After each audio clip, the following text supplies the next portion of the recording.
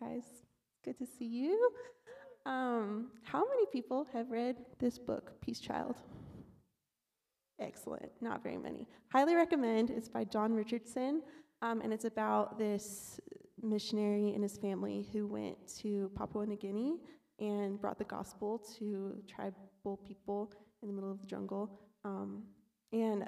So the book starts out talking about this guy named Ye, or I really have no idea, but I'm going to say Ye. Ye met a group of guys in the forest who was from a rival tribe, and he was very skeptical, but the man who approached him he said that he was family, related to him, and he wanted to bridge a gap between his tribe and the other tribe through their friendship. And so this man, Ye, decided, despite the risk that he could definitely be killed if he agreed to this, to take that risk and be the man who would build a bridge between these two tribes, and they could be a unity that could fight against the other warring tribes that were attacking them, and he would receive honor as the hero of the story, and it would all end perfectly. And he decided to accept that, and he went to this village, and the man in the forest met him and embraced him warmly, and assured him that he would be safe. And then that went on for 7 months, and he went to this tribe 11 times and visited, and each time was received warmly. And that first time that he went, he gave them gifts because they still held a great grudge against his tribe because of something that I have no idea what they did, but there was a great grudge, and so he repaid them through gifts, and they received that gift and said that it was covered. The 11th time, he was in the man house, which is where the men all gathered, and in that moment, he discovered that they turned on him, and they had used that whole 7 months to prepare this malicious scheme to take revenge on that tribe, and they killed him. And his wife, it records this song that his wife composed when she was mourning his death. Oh, who will deal with the children of treachery? Oh, who will overcome those who use friendship to fatten their victims? Oh, what will it take to make them cease? So this tribe is mourning the death of their brother, and then they take revenge, and they kill 4 or 5 other men from the other tribe, and it's just this endless cycle of death and destruction. And whether it's happening across the world in a little tribe in New Guinea, or it's happening between friends at CSU, this is this bitter cycle of unforgiveness that must be dealt with. And Jesus teaches us a new way, and it's such a good way. So we are looking at Matthew 18 tonight, and we're just going to go through piece by piece this big chunk of scripture. It starts in verse 21. It says, "Then Peter came to Jesus and asked, 'Lord, how many times shall I forgive my brother or sister who sins against me? Up to 7 times?' Jesus answered, 'I tell you, not 7 times, but 77 times. So Peter is thinking he's being very generous when he says 7 times, because the accepted number taught by the Jewish people at that time was 3 times and no more. And so Peter knows that Jesus is really focused on forgiveness, and so he's like, wow, 7 times, he's like really, really generous, so I'm going to suggest that. And Jesus just blows it out of the water and says 77 times, or some versions say 70 times 7, which is just like abundant. You are to forgive again and again and again and again. So that's his response, and then Jesus explains it further by telling a parable.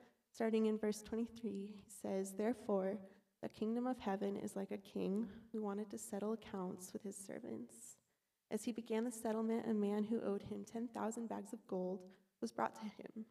Since he was not able to pay, the master ordered that he and his wife and his children and all that he had be sold to repay the debt. At this, the servant fell on his knees before him. 'Be patient with me,' he begged, 'and I will pay back everything.' The servant's master took pity on him, canceled the debt, and let him go." So we're going to start and just pick apart the verses that we read tonight piece by piece. The first that I want to focus on is 10,000 bags of gold and what that means in our currency. So the message behind 10,000 bags of gold is that it is totally unpayable. It is worth somewhere between $12 million to $1 billion in our money today, depending on what kind of currency that they were actually talking about in the passage. And what I want to bring to our attention first is that this in the parable represents our total crushing weight of our own sin.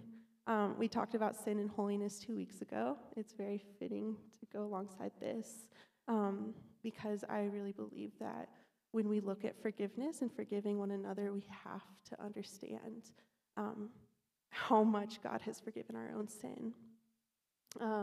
So 10,000 bags of gold is just this huge weight that is placed on this person, and he, I have no idea, it doesn't say how he actually got into that debt, but he did by his own doing, and that is our sin. It is this gigantic weight upon us that we can't repay, and that is just sitting there. Psalm 40:12 says, "For evils beyond number have surrounded me. My guilty deeds have overtaken me so that I am not able to see. They are more numerous than the hairs of my head, and my heart has failed me." So I don't know if anyone has ever felt this, this weight, that guilty deeds are just overtaking you and more numerous than the hairs on your head. But that is the reality of it for every one of us, that there is a really, really deep, heavy weight upon each one of us that we're being crushed under. And we just don't see that very often. But God sees our hearts and sees the very depths of it and knows exactly what's there. And that's just the case of it. So next we're going to look at the justice of this king here. So it says that he wanted to settle his accounts, and the man was not able to pay. So the master ordered that he and his wife and his children be sold to repay the debt. So this kind of shows here the justice that, like the king, God enacts on our sin. And we have quite a hard time, and I think we talked about this 2 weeks ago, just a hard time like actually realizing that this is just, that he demands repayment. And we'll talk about that a little bit, but I think that it's so worth wrestling with in our own hearts and with people, this idea of God enacting justice on people and judgment. But that's what the master does, this king in the story, is he demands repayment. Another thing we see in this is his cry for mercy. He says, "Be patient with me, and I will pay back everything." And it's kind of just silly to think that this $1 billion worth from a servant, he thinks that he can repay it. And I discovered in a commentary that that amount was like the total revenue of 3 different provinces within that area. So like this man is saying like, I will be able to pay all of that I owe you if you just give me time. And it's just ridiculous to say that because it's impossible. And I think that we do that with our own sin. We think we can repay God. We think that we have the ability to make ourselves right before the judge. And or we think our sin is so tiny that it doesn't matter at all. And both of those are just not right, and God sees right through it. And it's foolishness to think like this servant, that I can pay back everything. Then we see the king's reaction. The servant's master took pity on him, canceled the debt, and let him go. He was stirred with compassion. He had mercy on the servant. He freed him from the weight of his debt, and he let him walk away without any consequence as a result of his plea. This reminded me of Psalm 103, 8-13. "The Lord is compassionate and gracious, slow to anger, abounding in love. He will not always accuse, nor will he harbor his anger forever. He does not treat us as our sins deserve or repay us according to our iniquities. For as high as the heavens are above the earth, so great is his love for those who fear him. As far as the east is from the west, so far has he removed our transgressions from us. As a father has compassion on his children, so the Lord has compassion on those who fear him. I think that it can be a really scary thing for us to face our own sin and to feel the condemnation of it, but we see that when we look to God, this is his response to us. He looks at us with compassion the same way that the king looked on the servant, and he gives us pardon, and he lifts the entire weight of it away from us and removes it as far from us as the east is from the west, which is this infinite circle. It's totally gone, and that's how God looks at us. So it's a scary thing to be face to face with our sin, but it's like this entryway into abundant life, and into total forgiveness. So it's so worth it. The next thing we're going to look at is verses 28 through 31. But when that servant went out, he found one of his fellow servants who owed him 100 silver coins. He grabbed him and began to choke him. "Pay back what you owe me," he demanded. His fellow servant fell to his knees and begged him, "Be patient with me and I will pay back." But he refused. Instead, he went off and had the man thrown into prison until he could pay back the debt. When the other servants saw what had happened, they were outraged and went and told their master everything that had happened. So 100 silver coins is about 100 days' wages. I don't know what it is in our money, but that's a lot. 100 days' wages is a significant debt. And what we can learn from this right now is that when we're looking at forgiveness, we are not to minimize the offense at all. God is not okay with sin, and he doesn't expect you to be okay with sin. And so when someone has wronged you, God is not calling us to say it's okay. He's calling us to say, "I forgive you." So that's the first thing we can look at. But in that, we need perspective, because this 100 days' wages is 1/600,000th of the debt which the king just forgave. So the whole basis of this forgiveness is that God has forgiven us a crazy amount, and we have zero right to demand repayment from someone who has done a far more minor offense in God's eyes. And yeah, again, that's not to say that it was an okay thing to do or that it dismisses the wrong, but it's to say that it is so significantly less, and we need that perspective of what he's already done for us. Then we see the servant plea. He says, it says, he fell to his knees and begged him, "Be patient with me, and I will pay it back." And that's the exact same thing that the servant said to the king. He said, "Be patient with me, and I will pay back everything." So in these moments of unforgiveness, there's a question for us. Will we remember the mercy that we received? We have asked the same question. Be patient with me, have mercy on me. And will you remember that and act accordingly? We see that this man did not remember that.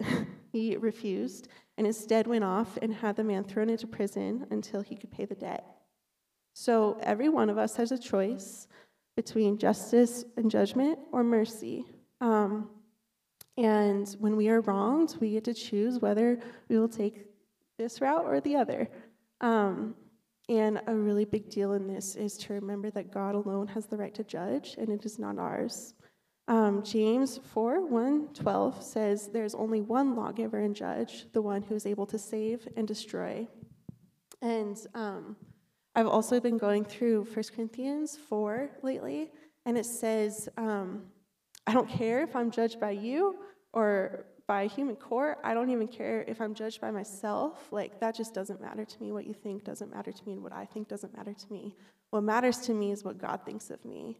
And he searches the heart, and he will bring everything to the light, and he is the one who will deal accordingly.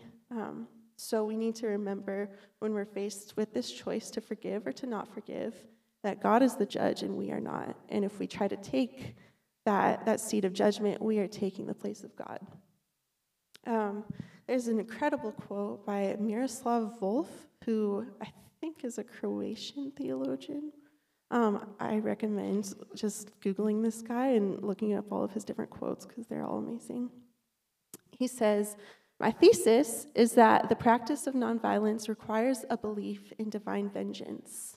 My thesis will be unpopular with man in the West, but imagine speaking to people, as I have, whose cities and villages have been first plundered, then burned and leveled to the ground, whose daughters and sisters have been raped, whose fathers and brothers have had their throats slit.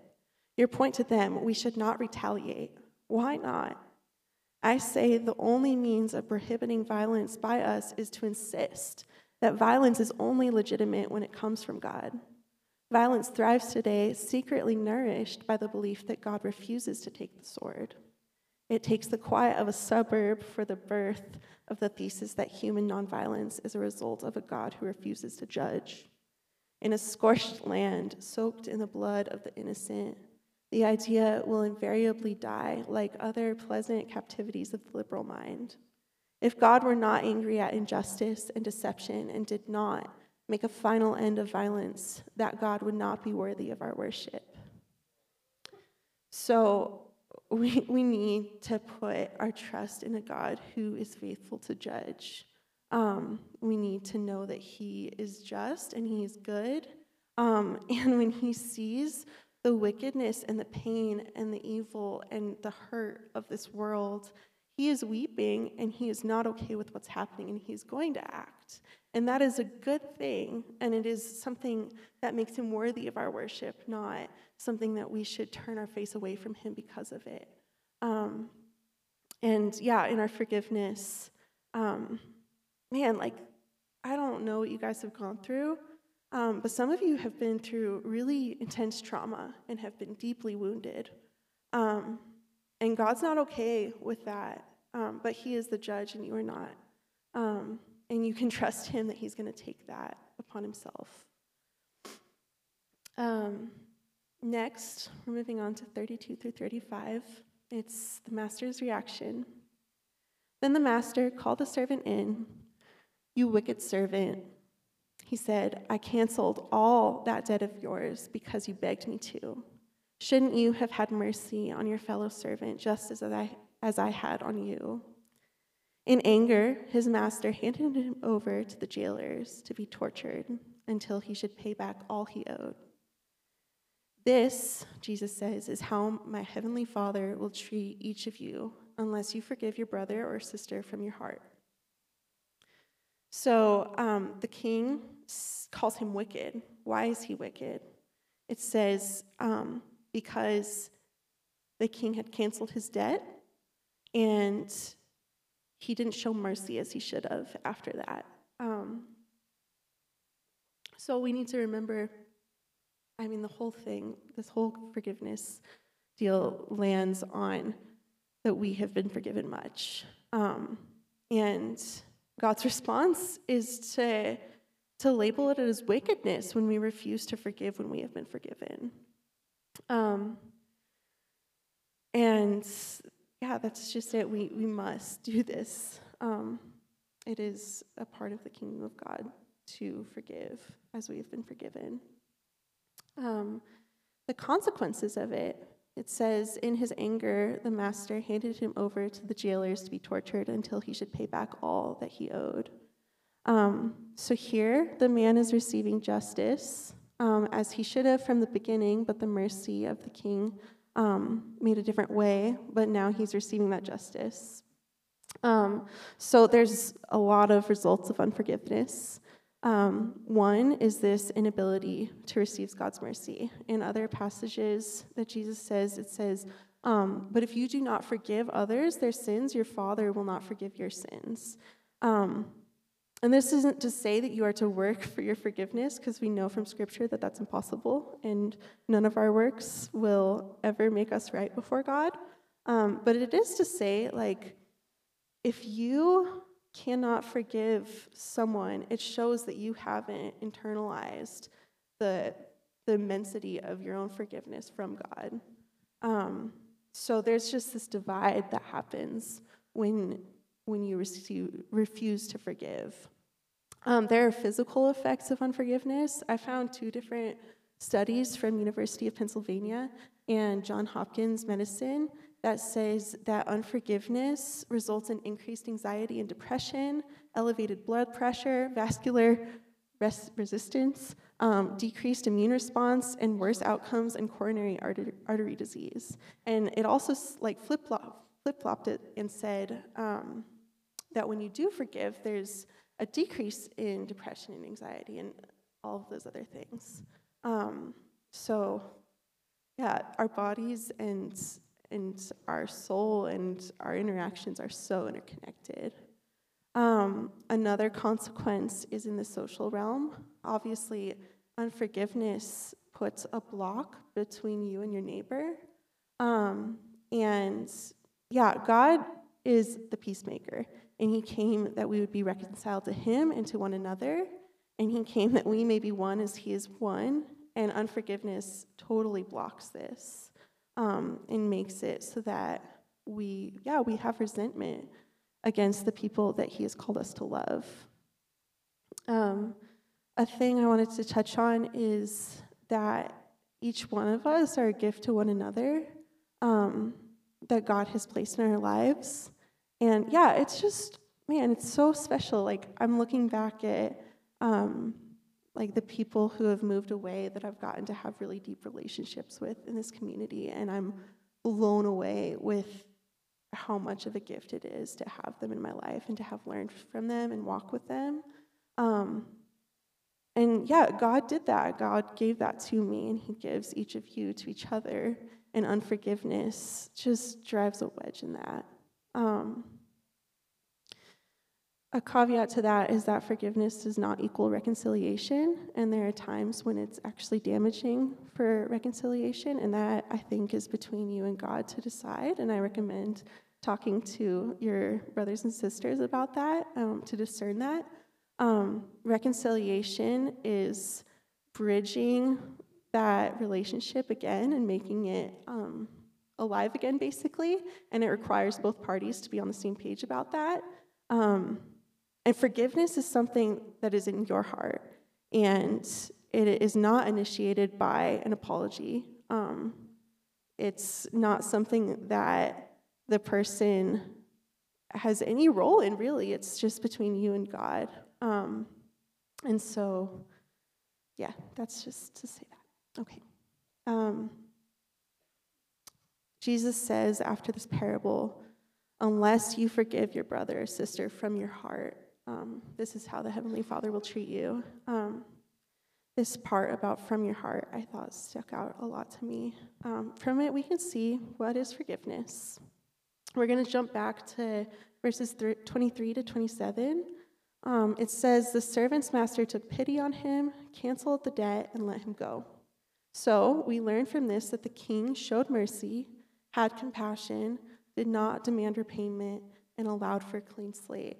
And if we jump back to Psalm 103, we can see the same thing, that God towards us is filled with compassion and grace, is motivated by love, lets go of anger, releases us from judgment, entirely removes the mark and stain of wrong. And that's exactly what we're called to. We are called to show mercy to one another and have compassion on one another and not demand repayment and allow for a clean slate and be motivated by love in our interactions with one another and let go of anger and totally remove the stain from that relationship. That is our responsibility as followers of Jesus. Isaiah 1:18 says, come now, let us settle the matter. Though your sins are like scarlet, they shall be white as snow. Though they are red as crimson, they shall be like wool. We must look at the way that God has treated us if we are to learn the way that we are to treat one another. And God has called us to love as he has loved us, and he has called us to treat others as we have been treated by him. In Chi Alpha, we say what God wants to do or what God has done in you, he wants to do through you. And we're talking about responsibility and sharing the wonders of the salvation that he's given us to the world around us. But I think it can apply here to forgiveness, that what God has done in us in this dramatic forgiveness in our hearts, he wants us to do through us, and forgive the people around us, and therefore show the love of God to the people around us by our actions toward them. And it's really important here to remember that God really cares about those people who have wronged you. He responded to the servant with anger because of the way that he treated his fellow servant. And it's the same here. Like God wants to give that forgiveness to the people who have wronged us, just as he has given forgiveness to us. He really cares about that. Some practicals on how to forgive.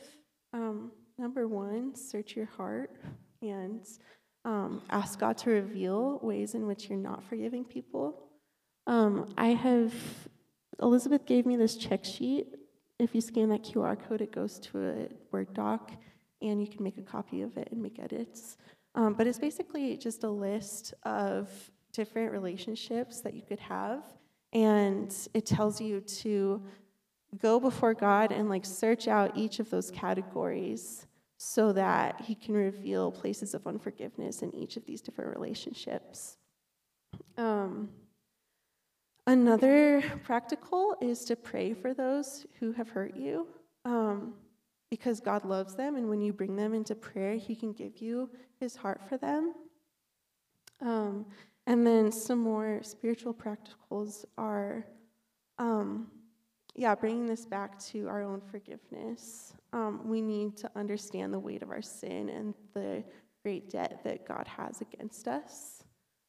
So ask the Lord to reveal that to you, and meditate on how he has treated you, and ask for eyes to see how he has forgiven you. Another really big deal here is that, all of this is acting as Christ would. I found a commentary that said God sees his own image reflected in his forgiving children. And we know that when his image is reflected in us, it is the work of the Holy Spirit. And so you need to ask the Holy Spirit to enable you to forgive. And that brings me to this amazing quote from The Hiding Place, which is by Corrie ten Boom. And she was a woman who hid Jews in her house during the Holocaust. And she was caught. Spoiler alert, so sorry, but you should still read it. So her and her family were caught, sent to a concentration camp. And this is from the very end when she is speaking. So after she's freed, she goes around and starts speaking and doing these amazing things for the kingdom, sharing her story from that time and sharing God's faithfulness. And it says here, it was at a church service in Munich when I saw him, the former SS man who had stood guard at the shower room door in the processing center at Ravensbrück. He was the first of our actual jailers that I had seen since that time. And suddenly, it was all there. The room full of mocking men, the heaps of clothing, Betsy, her sister's pain-blanched face. He came up to me as the church was emptying, beaming and bowing. "How grateful I am for your message, Fraulein," he said. "To think that, as you say, he has washed my sins away." His hand was thrust out to shake mine, and I, who had preached so often to the people the need to forgive, kept my hand at my side. Even as the angry, vengeful thoughts boiled through me, I saw the sin of them. Jesus Christ had died for this man. Was I going to ask for more? Lord Jesus, I prayed, forgive me and help me to forgive him. I tried to smile. I struggled to raise my hand. I could not. I felt nothing, not the slightest spark of warmth or charity. And so again, I breathed a silent prayer. Jesus, I cannot forgive him. Give your forgiveness. As I took his hand, the most incredible thing happened. From my shoulder, along my arm, and through my hand, a current seemed, to pass from me to him, while into my heart sprang a love for the stranger that almost overwhelmed me. And so I discovered that it is not our own forgiveness any more than our goodness that the world's healing hinges, but on his. When he tells us to love our enemies, he gives, along with the command, the love itself. Again, it is foolish for us to think we can do this on our own. We so badly need the Holy Spirit to work in us, and he will. It's just a promise that when we ask from him, we will receive. When we ask for more of him, we will receive more of him. And God longs for us to be restored. And forgiveness is a really big part of that. And he's going to provide the way. So to close, I wanted to touch on the cost of forgiveness to bring this all into perspective. Justice, as I said earlier, justice demands satisfaction. And God has the right to judge, and we expect him, if we're trusting him to take care of all of the evil in this world, we're going to expect him that he'll do it justly. And Wolf said that a God who does not work out the wrongs of this world is a God who's not worthy of worship. And we know that our God is worthy of worship. So how did he figure out how to bring justice and forgiveness at the same time? In the Old Testament, forgiveness of sins was bought by the sacrifices of animals, blood poured out year after year after year. And the Bible tells us that God's final solution for all who turn and cry for mercy, just as the servants turned, is his son. Dietrich Bonhoeffer says that grace is costly because it costs God the life of his son. It is not cheap. It is grace because God did not reckon his son too dear a price to pay for our life. It's just crazy how much God loves us to do that, to pay the steepest price so that we could actually be forgiven and set free from those chains and restored into the life that he created us for. So we'll end just reading Isaiah 53, 4-6. Surely he took up our pain and bore our suffering, yet we considered him punished by God, stricken by him and afflicted. But he was pierced for our transgressions, he was crushed for our iniquities. The punishment that brought us peace was on him, and by his wounds we are healed. We all, like sheep, have gone astray. Each of us has turned to our own way, and the Lord has laid on him the iniquity of us all. I was thinking about it during worship, that none of us would be in this room if it weren't for forgiveness. We just would, nothing in our lives would be the same. And yes, in Psalm 103, it says, our sins are removed as far from us as the east is from the west. And that wouldn't be possible if Jesus hadn't come and died for us. We would still be crushed under that weight. We would still be without hope. And this conversation of forgiving one another probably wouldn't even be a conversation. So I want us to close to, number one, think about just the immensity of his love for us, that he would actually do this for us. And ask him to reveal, his forgiveness for us, and ask him to reveal the greatness of the cost that it took him to make this available for us. And then I want us to break into small groups and talk to each other about whatever the Lord is laying on your heart tonight that you need to bring forth and forgive. And we are so key in this. We really need each other to work through these things. And every one of us has these things. So coach each other through it and pray for one another and, talk through what needs to happen at this point. And I'll come back and pray us to a close in 5 to 10 minutes. Okay, guys, we're going to come to a close. You guys are welcome to continue talking together, praying together, go to post, play games, have fun. I'm going to pray. Jesus, I praise you, God, that you are at work among us, and you are doing mighty things in us. I pray that you would continue to reveal what needs to be removed, what needs to be worked through, what needs to be forgiven, God, and give us the strength and the power to do that. Would you restore broken relationships, God? Would you draw hearts near to you, God? Would you be exalted because you are so worthy of being exalted? Jesus, we love you. We pray these things in your name. Amen. Ooh.